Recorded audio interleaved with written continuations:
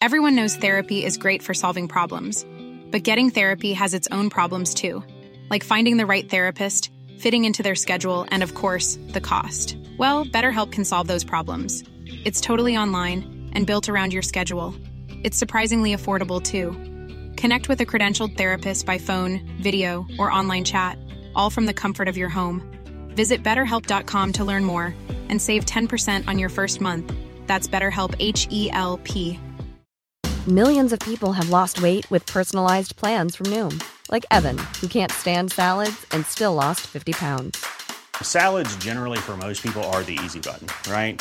For me, that wasn't an option. I never really was a salad guy. That's just not who I am. But Noom worked for me. Get your personalized plan today at Noom.com. Real Noom user compensated to provide their story. In 4 weeks, the typical Noom user can expect to lose 1 to 2 pounds per week. Individual results may vary.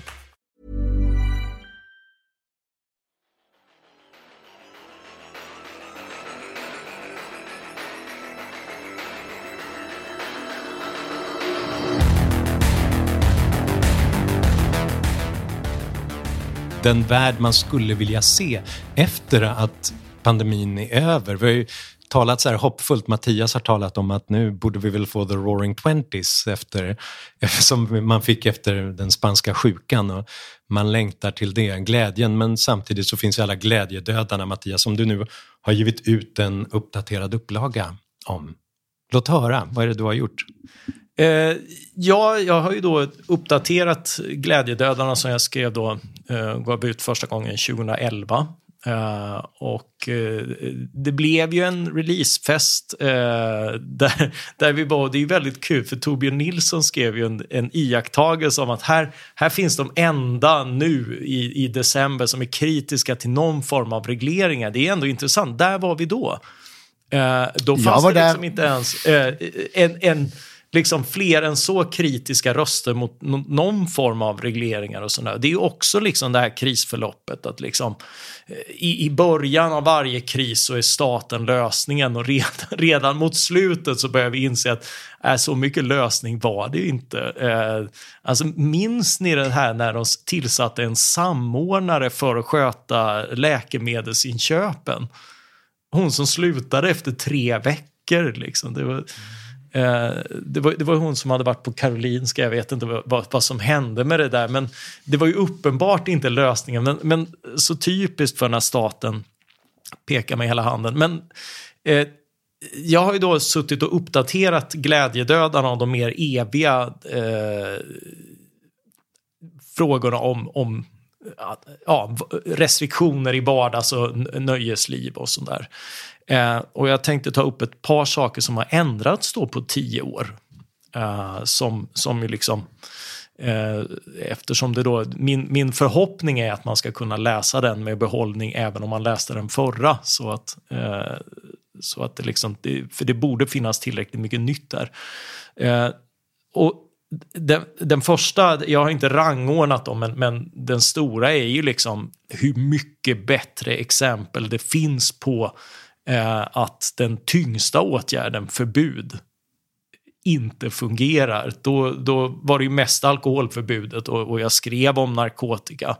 Men nu finns det ju så mycket mer exempel. Tyvärr har vi ju väldigt många närvarande i det liksom. Men vi har ju fått mer empiriska exempel med gängkrig och annat liksom med 100%, när vi ger 100% av drogmarknaden till kriminella. Så det finns mer exempel att ta, men det finns ju också en helt annan och växande insikt om att det här är det är inte liksom bara liksom att det skulle bli roligare fester, utan det finns faktiskt, jag brukar säga det, att jag vet faktiskt ingen enskild reform som globalt sett skulle ge så entydigt goda konsekvenser som en global legalisering av alla droger. Mm. Men det är verkligen sant, det är få debatter som har svängt ändå så mycket under de senaste 10 åren som debatten om narkotikaförbudet. För det var fortfarande, då var man en ensam skrikande dåre om man ifrågasatte det. För i alla fall 10-15 år sedan. Nu är det trots allt en ganska utbredd insikt, bara det att den inte har plockats upp politiskt. partipolitiskt. Jag håller verkligen med om det. Det här är ju, man ser liksom allt fler, vad heter han den här, han har bosnisk bakgrund, är reporter på Sydsvenskan och driver det här på Twitter. Liksom. Men så här, det känns som att hela legalized-grejen, när man inser liksom att det är väl våldet och sprängningarna och skjutningarna som gör det. Men det är intressant. Det är kanske en av de få trenderna som har gått i frihetlig riktning de senaste 10 åren. Ja, det finns ju i alla fall en insikt om kriserna och problemen. Och sen, Kenan Harbour heter han. Ja, precis. Han är jätterolig att följa på Twitter. Ja, men det är ju också liksom, för att få vara lite sån, alltså, det skulle ju bli roligare fester också. Jag är genuint nyfiken på vilken typ av nöjesvärld man skulle få. Hur man ska, vi har ju sett lite grann med rave och så. Och vad vi har sett av det är ju liksom att du har inte alls samma bråk. Du har inte alls samma liksom våldsamhet som ändå är knuten till alkohol. Jag är bara en vän av liksom mycket med alkohol liksom. Men det tenderar att leda till en del bråk och stök på stan liksom. Om du får in andra droger skulle du ha samma problem, och hur får du in betalningsmodeller för det är jag lite nyfiken på faktiskt. Så det är... När man röker på sig, man är för trött för att slåss. Ja, men det är väl det att man gillar alla, fast det... Så funkar ju alkohol också, tycker jag, i och för sig. Ja, men en del blir ju aggressiva. Ja. Det har man ju sett, det har du rätt i. Jag hör det, Fredrik. Ja, men jag har ju så här, jag blir ju beroende av allt jag provar, så att jag vågar inte hålla på med droger. Jag tänkte mer på att du tycker om kraftmätningar och sånt. När du... Jo. Ja. Sitter här med jävla svullna biceps och provocera. Ja, exakt. Men jag är inte våldsam. Nej. En annan sak som det är ju inte bara förbud som inte fungerar och visat roliga exempel på det. Det är ju också punktskatter. En av de mest komiska effekterna är i Danmark, som har väldigt hög skatt på godis. Mm-hmm. Och gissa vad det har lett till. Tror ni att de äter mindre godis i Danmark? Smuggla? Eller så gör de jättestora godisbitar per enhet. Ja, just det. Du tänker på planekonomi. Nej, så är det faktiskt inte. Utan det är faktiskt på... Ja, nej, men det har ju blivit så att för skatter är ju så att är skatter tillräckligt låga så är de ju liksom bara mest en irritation. Och så får staten mer pengar och så blir plånboken smalare men inte du. Eller så är skatterna så höga och då funkar det ungefär som förbud. Och då säger de, ja men nu överdriver du kanske. Men nej, de har faktiskt fått en svart marknad med organiserad brottslighet. Så du har liksom en svart marknad för lakrits i Danmark. Nej, fan vad sjukt. De undviker då ungefär, de har fått en massa godisbutiker där de liksom, det är precis som en narkotika, de säljer cola i hörnen liksom, fast då liksom godisbutiker som undviker skatt. Så det är misstänkt billigt godis då som smugglas in, och det kommer ofta från Sverige och det är sån här gammalt och ofta inte märkt på rätt sätt, så det är ju det här liksom omvända hälsorisken då, för allergiker har ingen koll på om det har rätt märkning och sådär. Och sen köper de förstås, precis som svenskar med spriten, så köper de godis så fort de är utomlands. Så vi ser ju den varianten, vi tillbringar somrarna i norra Bohuslän ganska nära Norge, och där finns det ju stora hangarer som bara lever på norrmän, att de kommer och köper läsk och godis egentligen. Och det var ju ett skäl till att Norge så länge behöll restriktioner mot inte alla svenska län, utan specifikt då norrmän fick inte åka in just i Bohuslän och de här trakterna som hade specialiserat sig på gränshandeln. Det är samma sak i Värmland och Charlottenberg och såna här orter som de lever ju på handel med. Apropå hur långt det är, vi hade ju faktiskt soldater mot Norge. Det är ju helt sjukt. Och gränskontroller i Tornio liksom. En anekdot då som var, men det är ganska intressant. Jag var alltså i Köpenhamn i somras och behövde snus. Och så kommer han in till en sån här affär. Och så bara, har du snus? Bara, då öppnar han ett hemligt skåp. Det är ju förbjudet i Danmark. Ja, visst ja. Han hade det ändå. Det var så roligt. Klart han hade snus. Och det påminner... Så här Göteborgs-rapé typ. Det var ju några vänner i Göteborg som... då kommer deras gästarbetare då från Indien, jobbade där liksom, och så hade han kommit på så här: ni har ju särskilda butiker för sprit och sådär liksom. Det var fascinerande, jag hittade en sån. Jaha, men vad har du köpt sprit tidigare då? The Video Store. Det var ju ett par år sedan då. Liksom. Men det var... I det hemliga skåpet. Ja. men då, och sett liksom att här är någon så... Han drack inte mycket, men det han behövde, det hade han köpt. Där så han bara, oj, här fanns det ju. Jag har länge funderat på hur videobutikerna överlever. Ja, det gör de ju inte längre. Det var ju ett par år sedan som sagt. Ja, men hemmabion och hemma, de säljer bara tobak och godis. Har du frågat vad de har i hemliga skåpet? Ja, nej. Där har de filmer. Okej. En annan sak jag kunnat uppdatera mig är ju liksom sånt jag lärt mig mer om samma saker. Och det är ju en del lite nördiga, men bland annat den här han som varnade för serieteckningar. Och det var ju, apropå narkotikapolitiken, Nils Bejerot, han skrev ju barnserier Samhälle 1954, där han varnade för serietidningarna som gjorde folk våldsamma och homosexuella och annat. Och det här byggde han ju så då... där blir jag förbannad på, fy fan vad irriterande det här är. Liksom. Och han menade också att det var... som själva identifierar som homosexuella. Det finns ju en korrelation. Ja. Alltså nu småler och hånler Johan. Jo, men det har ju satt fart på många unga sinnen vad Batman och Robin gjorde i grottan och sådär liksom. Men vad är fel men Asterix och Obelix och Tintin och Haddock och Dupont. Eller vänta, de var... Har ni tänkt på Asterix och Obelix att det är Asterisk och Obelisk? Jag kom på det här om dagen. Jag är helt, men det är frankofil. Jag är helt i huvudet. Vad är en obelisk? Det är en sån här fallossymbol. Stor sten som är lite avsmalnad upp till. Och asterisken är då... Med stjärnan. Han är så liten, Asterix. Jaha, är det liksom en fallos och ett anus då? Alltså, eller? Nej, det var att de byter ju SK till KS. Det var det roliga. Och att nu är du fast i hemliga skåpet. Ja, exakt. Jag hade inte ens tänkt på att det överhuvudtaget var ordlekar. Det var det som var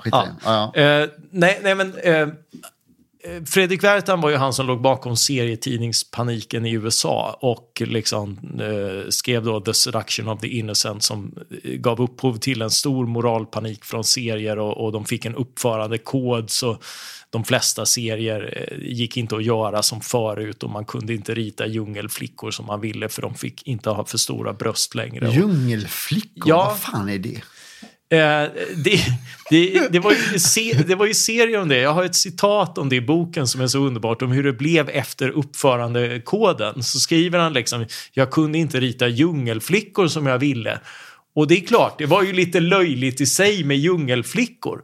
Men tidigare så blev de i alla fall som jag ville för att jag ville det. Och nu kunde jag inte göra det längre. Och så liksom men förstör man liksom.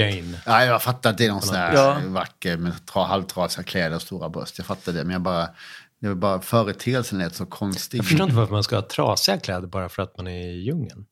Jo, men att det var de ju inte har bra skräddare. Det är ju tvärtom. Att man där, det är ju det enda man jobbar med. Att fixa sina kläder. Och få ihop mat. Det är ju den här fantastiska The Free World som försvarar Wertham lite grann. Vad är det du säger? Wertham? Ja. Heter han så? Fredrik Wertham heter han. Om det här, men det var ju mycket på grund av porrförbudet. Det sålde mycket mer liksom våldsamheter mot kvinnor sålde bland annat för att det hade pornografiska konnotationer. Då fick kvinnor vara hjälplösa, avklädda sådär liksom, och det kunde ju illustreras i en del serier. Så det fanns ju liksom så serietidningarna vulgariserades och brutaliserades därför att man hade förbjudit porrmarknaden. Precis. Och även liksom, om du tittar på smatt där från den tiden. Så den kritiken var ju rimlig, men det blev ju liksom en fullkomligt orimlig liksom, Stålmannen har uniform, därför kommer folk att bli fascister liksom. Men hela den här grejen tycker jag är det här med när det kommer nya konstformer, nya kommunikationsformer, uttrycksformer, så får du alltid moralpanik. Så har det varit med allting. Ni tänker på videovåld, men jag tänker på romanen. Ja. I 150 år var ju romanen, alltså en kvinna fick ju inte läsa en roman. Nej, då var hon ensam med sig själv och sina tankar. Ja, det är livsfarligt och så här. Och nu är ju roman det finaste man kan läsa. Ja. Alltså, de håller ju på med sitt skit. Och de var ju våldsframkallande också. Det var ju liksom mycket av liksom sånt som står på en kanon idag. Var ju sånt som man ville förbjuda för att vadå ville förbjuda? Det var ju för fan processer. Ja. Jag läste en kurs i höstas i så här, Madame Bovary och så här, och han klarade sig, men det var en annan, vilken nu var, kommer inte ihåg, som blev dömd. Jag menar, det här var ju liksom, det är ju helt sjukt. Det här som anses som vara liksom, som kanon. Det är ju liksom en del av den klassiska västländska kulturen som den auktoritära staten ville förbjuda. Absolut. Och det finns just obscenitetslagarna har det ju kommit mer om, som jag också har med liksom. Men grejen med Wertham var att han hade ju liksom ändå, han var psykolog, han hade en titel och han förklarade, han arbetade med ungdomar, så han kunde ju liksom påvisa liksom, han använde sin auktoritet för att visa liksom, och Bejerot och var ju liksom, här har vi auktoriteten som visar liksom, och sådär. Och så 2013 så hade ju hans arkiv blivit tillgängliga, och en bibliotekarie gick igenom dem och har ju liksom kunnat konstatera att, gissa vad? Han vältrade sig i det som han ville förbjuda. Nej, så roligt var det faktiskt inte. Det var bara, han hittade på allt.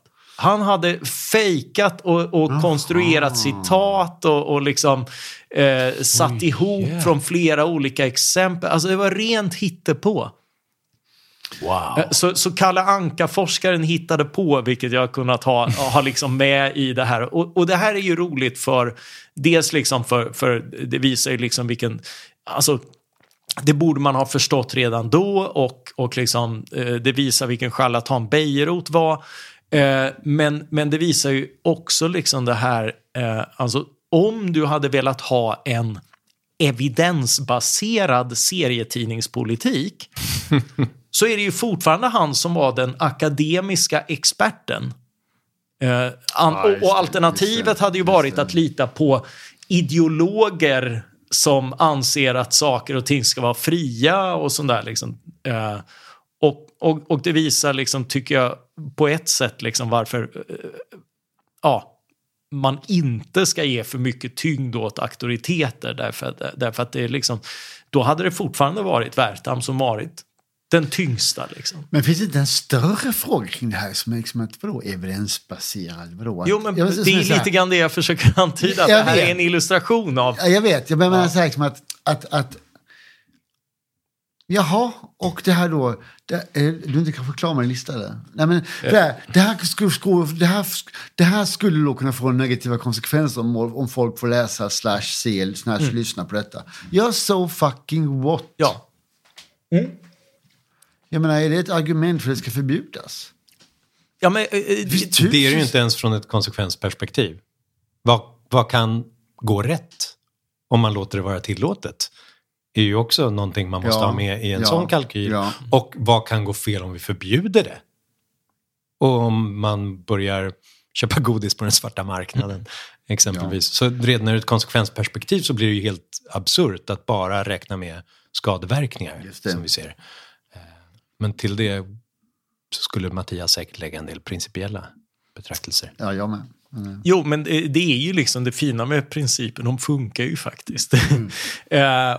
Och det tycker jag är det intressanta med det här området också här, där det liksom handlar om liksom beroendeframkallande droger, skadliga saker, omoraliska saker och sånt där liksom.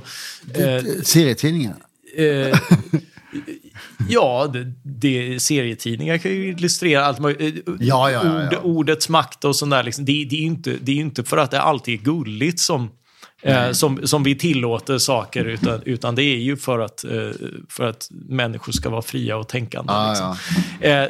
Så det här, det finns ju en massa sådana. Jag har även kunnat gå in på det här med liksom filtrering och censur och sådär. Liksom både varför det inte funkar och hur dumt det har varit historiskt.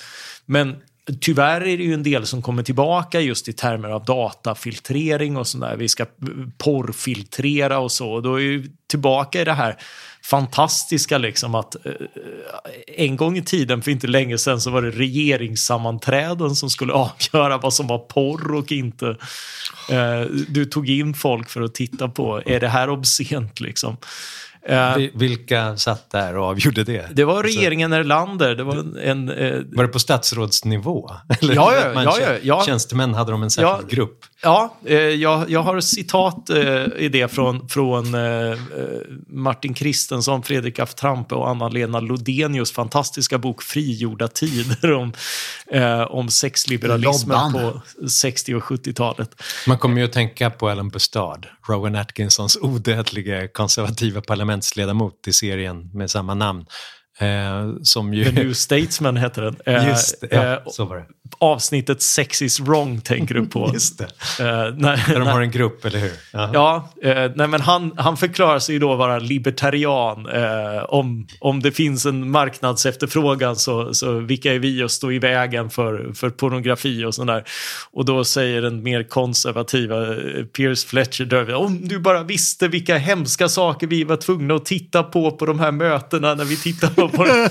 Ja, vad då för någonting liksom. Och sen går han och tittar liksom och sådär. Och sen kommer han på att ge ut en bok liksom, som heter Sex is wrong, om liksom hur med liksom de här hemska, om ni bara visste liksom de här hemska explicita bilderna som jag har varit tvungen att titta på och som ni kan titta på i boken, som är inplastad men som ni kan köpa för 10 pund.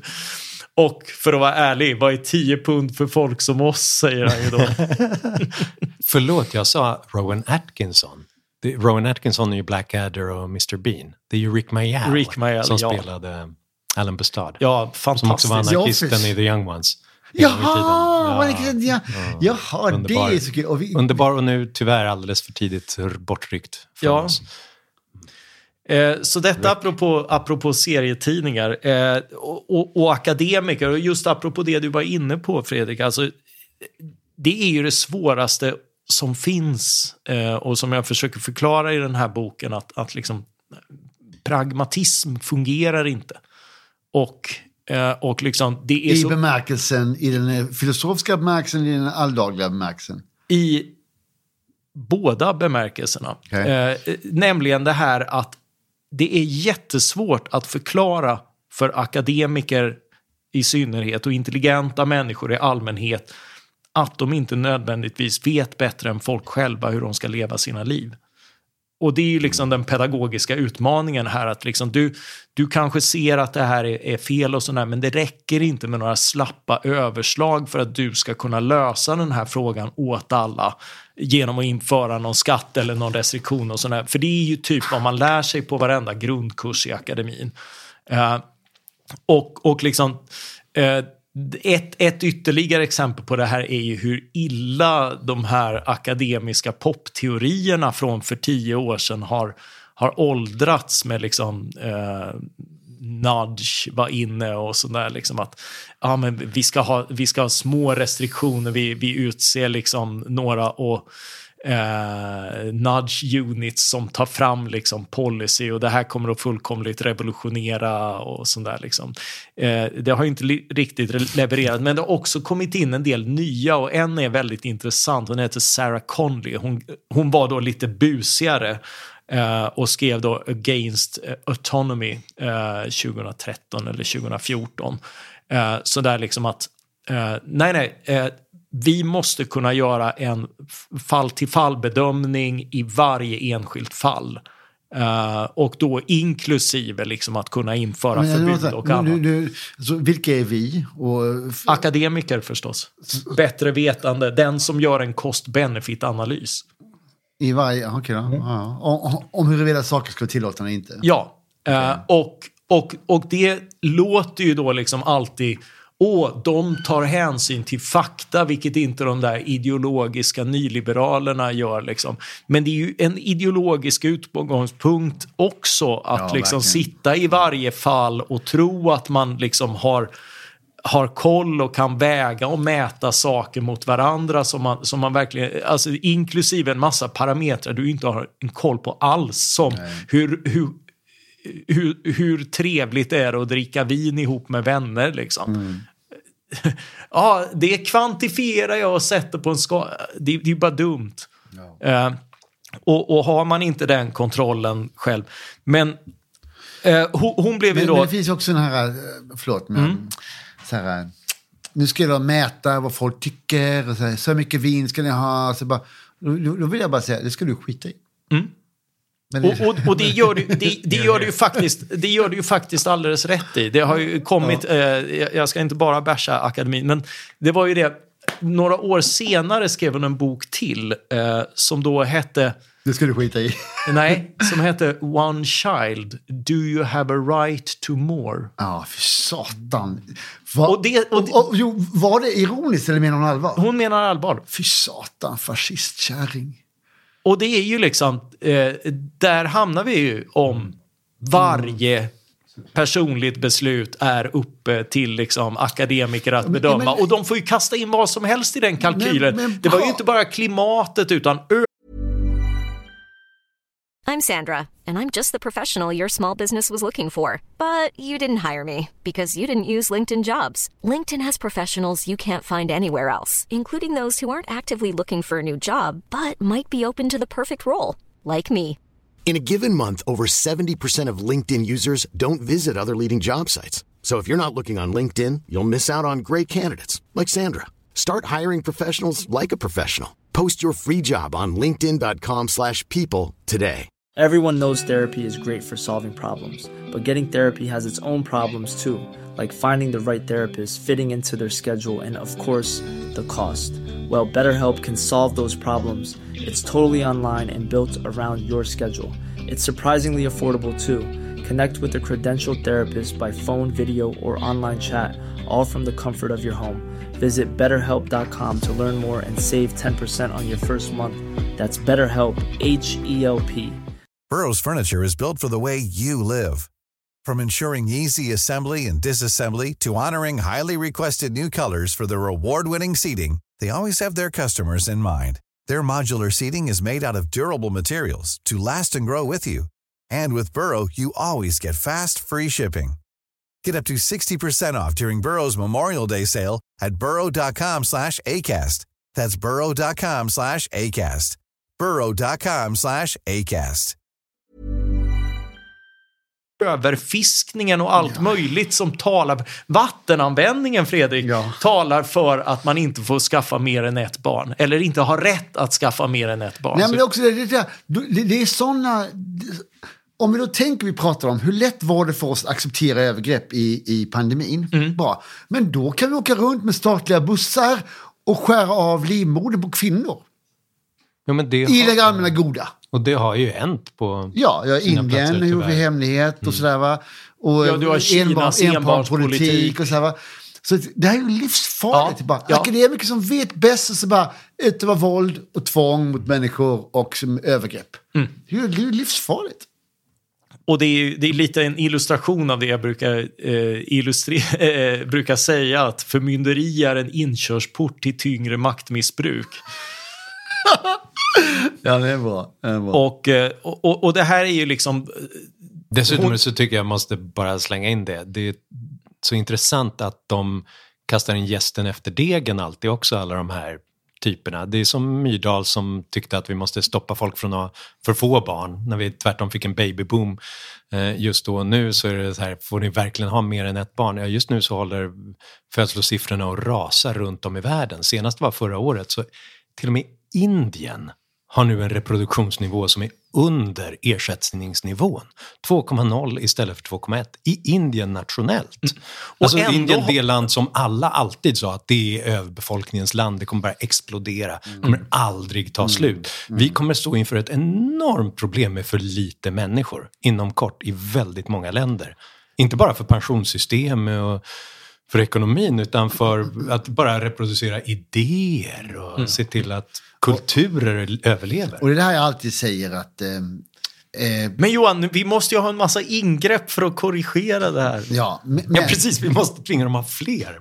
Men då vill jag säga så här, de som är bakom det här är oftast konservativa, etatister, styra, kontrollera och sådär, bygga godhet och sådär. Och jag fattar aldrig varför de bara tar till sig Hayek vad gäller ekonomi. De borde ta till sig Hayek i allting annat också. Du kan inte planera mänskligt beteende, för människor gör inte som du tror.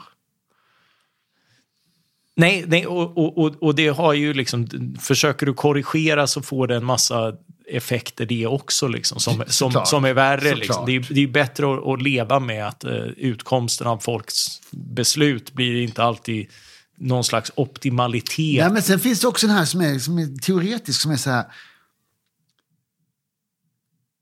om demokrati är att folkviljan ska få genomslag, varför är då inte summan av alla individers enskilda beslut demokrati? Ja. Jag menar så här, det är bara när vi kanaliserar det via politiska partier och sen majoritetsbeslut i en beslutande församling, då är demokrati. Men när enskilda människor bara tar beslut om vem de ska ligga med, vem de ska barn ska ha, vad de ska köpa, vad de ska bo så här, då är inte det demokrati, då är det anarki. Jag retar mig på den här definitionen. Ja, och det här är ju liksom det här, där är vi må höja ett glas för liksom experterna och att lyssna på dem, men att ge dem politisk makt och liksom låta dem bestämma är ju liksom extremt farligt. Och det här är lite grann harmlösa områden kan man ju säga liksom på ett sätt, men det är ju inte harmlöst, det har vi ju också upptäckt under pandemin. Alltså dels så är det stora saker. Jag menar, vi har liksom kriminellt härjade förorter bland annat på grund av att vi har förbjudit narkotika, så att de har liksom en Vad säger du om att argumentet där med att de skulle, om det var förbjudet, deras grej är ju inte, ditt resonemang bygger ut så här, de skulle ju alltid hitta det som är förbjudet och så hittar de någonting annat och men tycker du att det är ett svagt argument? Ja, därför att det finns så pass många, så hade det funnits andra idéer så hade de ägnat sig åt det redan.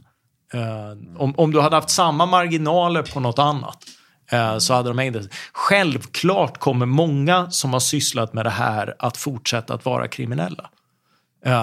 Och göra liksom någonting annat. Men du kan inte övertyga mig om att du kan lätt hitta en annan kriminell verksamhet som, där du liksom rekryterar samma mängd 10-12-åringar som du har springare nu kring narkotikaförsäljning.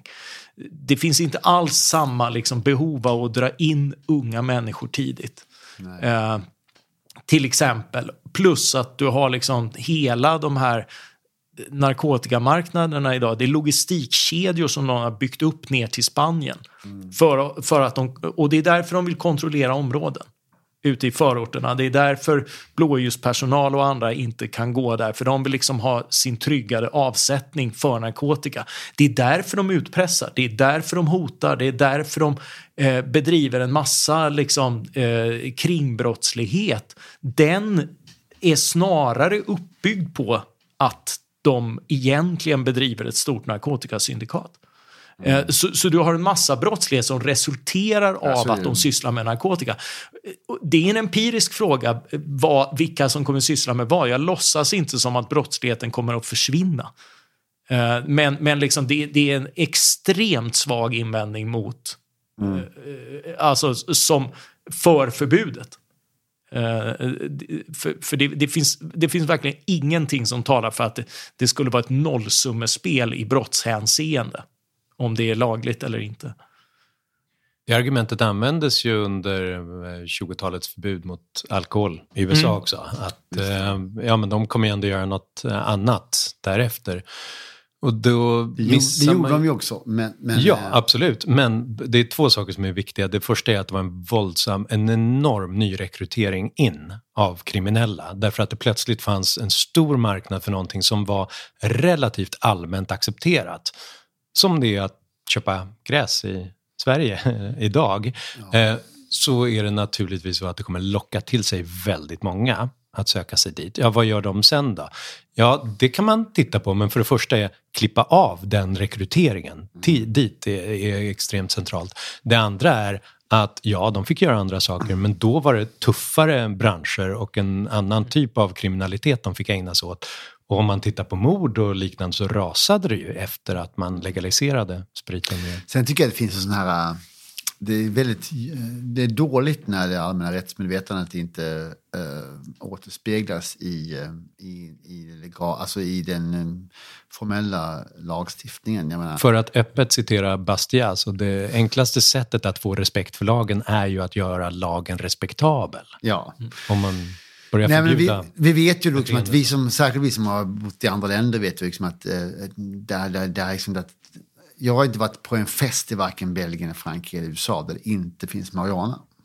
Det är ett hyckleri som är helt sjukt. Där merparten av befolkningen använder den här drogen på vardaglig basis. Va? Och så är den samtidigt då förbjuden. Det blir ju sjukt. Och det skapar ju en diskrepans mellan den offentliga maktutövningen. Och det är ju också explosivt när det är vissa samhällsgrupper som riskerar att bli dömda för samma sak som liksom går onoterat kring andra. Alltså där har ju en tydlig klassdimension i detta. Ja, och i USA en ras. Ja. Ja, så det... Mattias. Om du ska börja sammanfatta... Ja, sammanfatta vet jag inte. Jag har en punkt kvar och det är ju liksom det enkla faktum att 10 år senare så är det fortfarande förbjudet i Sverige med dans utan tillstånd. Då ska vi vara tydliga med vad det betyder. Vi får ställa oss upp och dansa här, nu. Ja, än så länge. Ja. Men däremot ordnar du en offentlig tillställning och folk börjar dansa där. Du spelar musik, folk börjar dansa och du saknar tillstånd. Och det var faktiskt... När jag höll på att skriva det här, då är det någon som skriver på Twitter till mig att de har varit på konsert i Lidköping på en pub. Och de har avbrutit en sång för att folk har börjat dansa. Nej, är det så? Ja, de är så rädda för tillstånden. Men då är jag så himla nyfiken. För det här känns ju som en lågt hängande dansfrukt på något vis. Ja. Där borde alla kunna vara överens om. Finns det några starka intressen bakom det? Alltså som the Baptists and Bootleggers kombinationen som ville stoppa alkoholen. Idag så ska du inte förklara detta? Trump, alltså det är de som moraliskt fördömer alkoholbruket och de som vill leverera svartspriten. Ja. Som idag då, det är de som vill stänga gränser är Trumpists and traffickers. Alltså de som inte vill ha invandrare och de som smugglar in. Människosmugglare. Vilka är det som stödjer danstillståndskraven? Polisen och Morgan Johansson. Är det inte så här kristdemokrater och kommunister? Nej, så här, det är faktiskt alla partier är faktiskt för att avskaffa det här kravet. Vilket är lite roligt. När det beslutades så var Sverigedemokraterna och sossarna fortfarande emot att avskaffa det. När riksdagen fattade beslut om det här 2016. Sen har det dragits ut i åratal för att sossarna inte velat det och sossarna regerar. Och Morgan Johansson är justitieminister. De ordnade ju en utredning som är helt bizarr, som liksom verkligen sån här byråkratiskt beställningsjobb där det låter som fullkomligt livsfarligt. Jag har med alla de här uppdateringarna i boken och det är därför det fortfarande är alltså de får då låta som fullkomligt livsfarligt att gå ut och roa sig liksom. Och allt liksom, de får då låta som kampen mot kriminaliteten står och faller med kravet på danstillstånd liksom. Och polisen är lite grann för det här därför att men det är ju en befogenhet och alltså är det bra. Och liksom sossarna har köpt det, men nu på senaste stämman så fattar de faktiskt stämmobeslut om att om att vara emot kravet på danstillstånd. Så vilket regeringen ännu inte har låtsats om, men vi får se.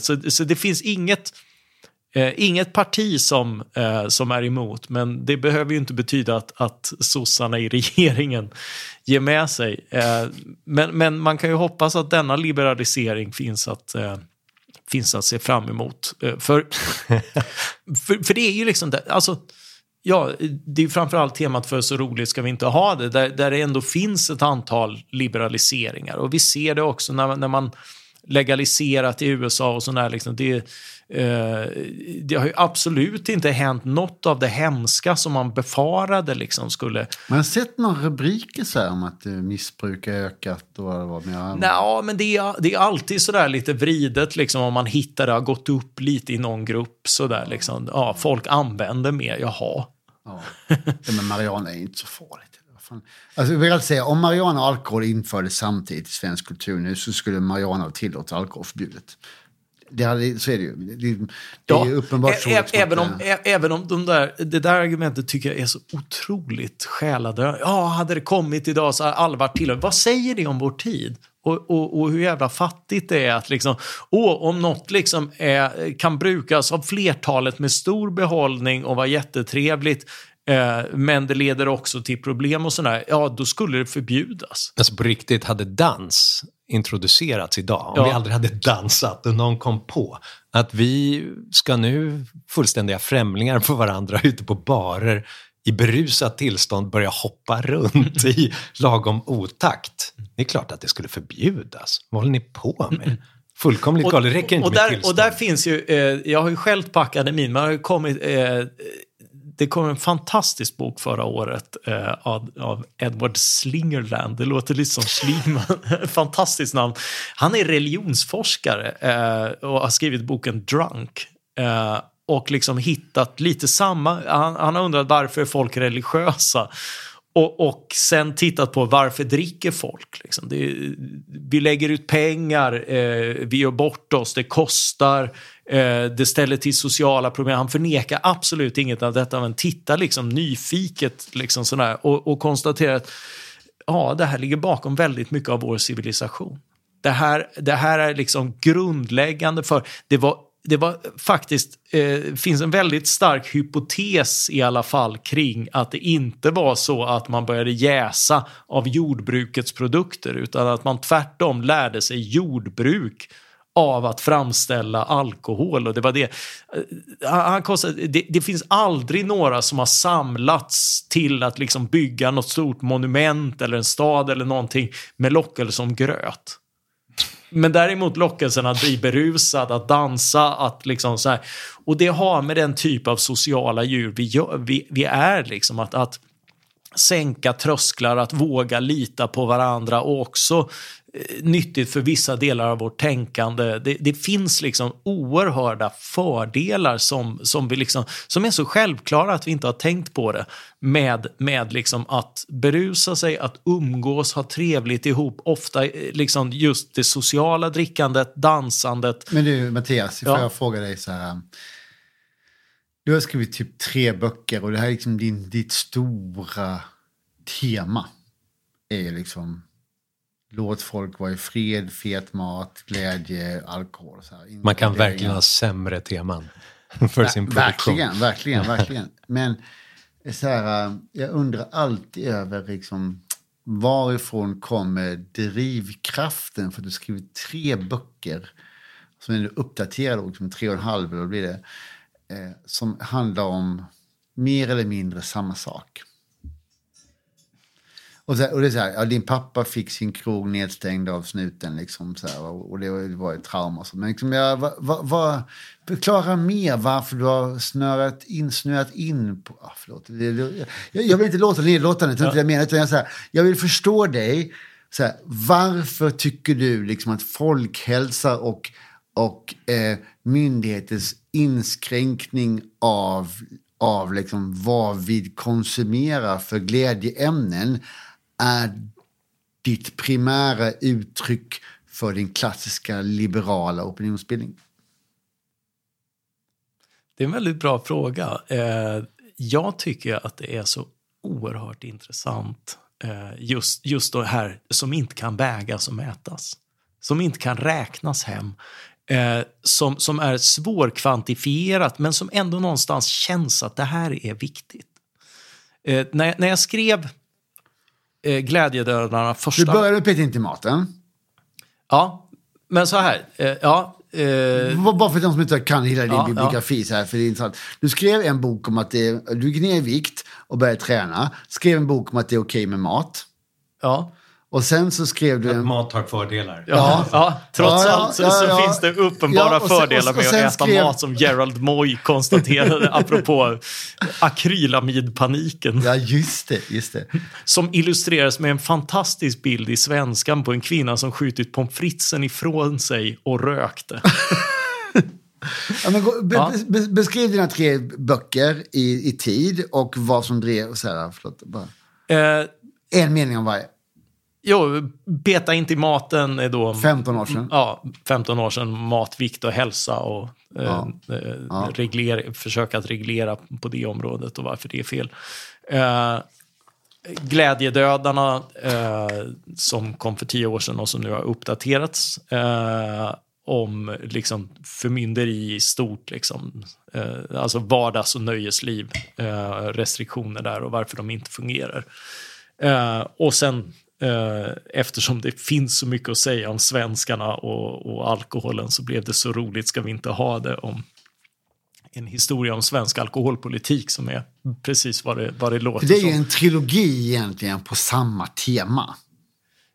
Ja, Peta inte i maten är väl mer av en pamflett, en liten övning, men Glädjedödarna och sådär. Men, du har ju 15 år hållit på med samma sak.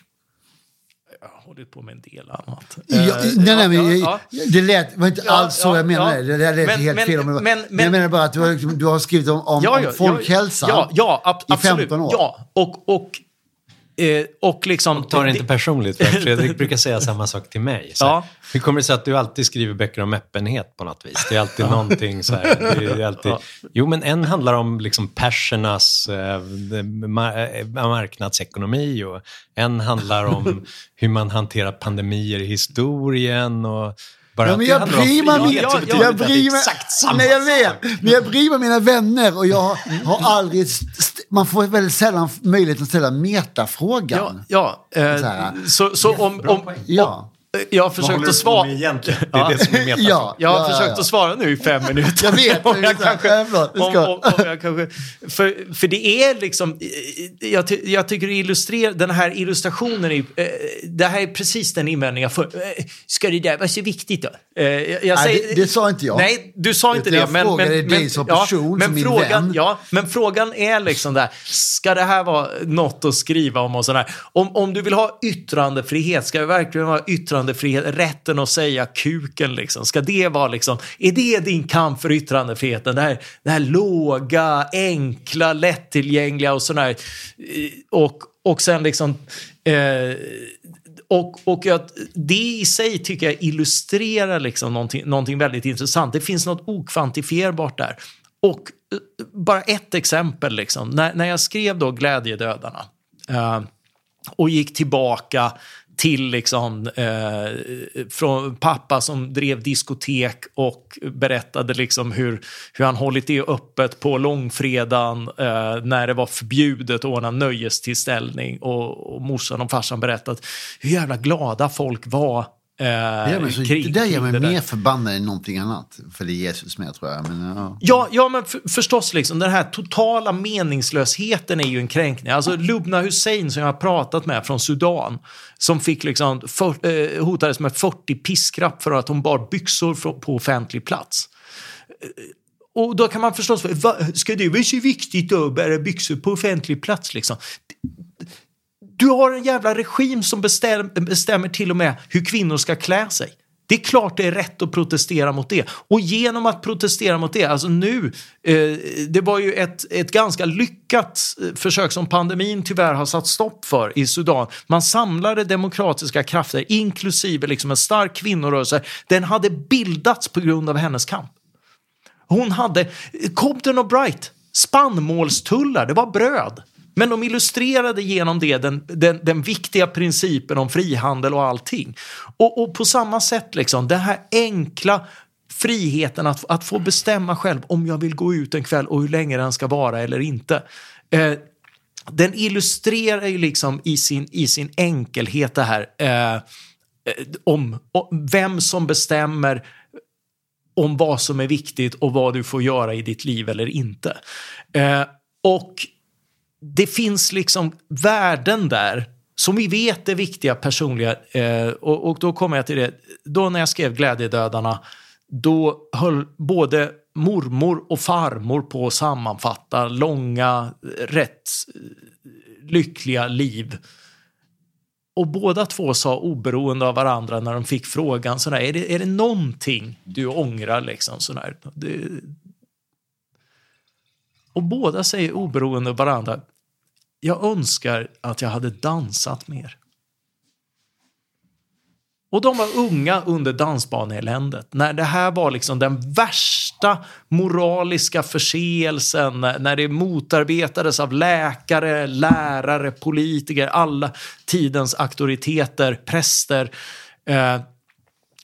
Så önskade de att de där kvällarna som var liksom sitt eget, det Johan var inne på och Niklas Ekdahl, alltså att finna glädje, att stanna upp i stunden, och det är ju det, alkoholen hjälper oss med det, och festsituationen hjälper oss med det, att just... Och vår podcast blir bättre. Ja, nej men liksom att få stanna upp i detta, att liksom nu är nu.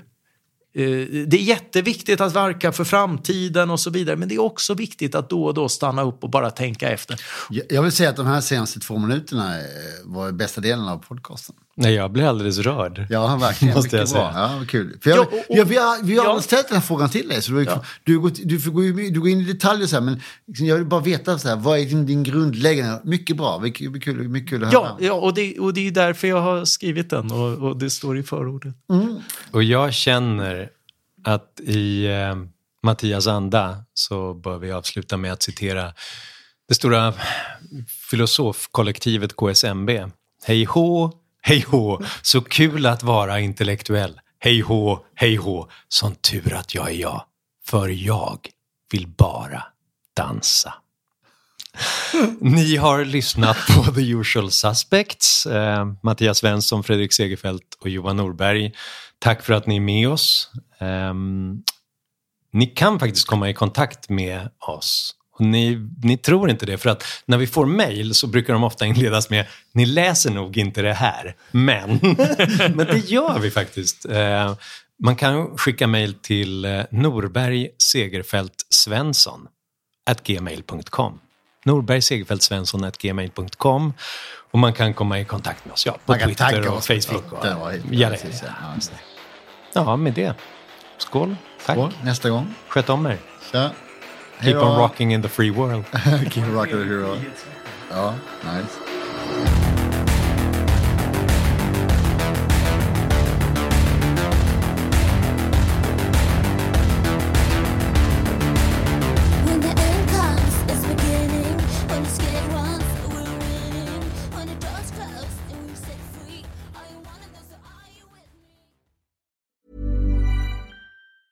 Hey, it's Danny Pellegrino from Everything Iconic. Ready to upgrade your style game without blowing your budget? Check out Quince. They've got all the good stuff, shirts and polos, activewear, and fine leather goods, all at 50 to 80% less than other high-end brands. And the best part? They're all about safe, ethical, and responsible manufacturing. Get that luxury vibe without the luxury price tag.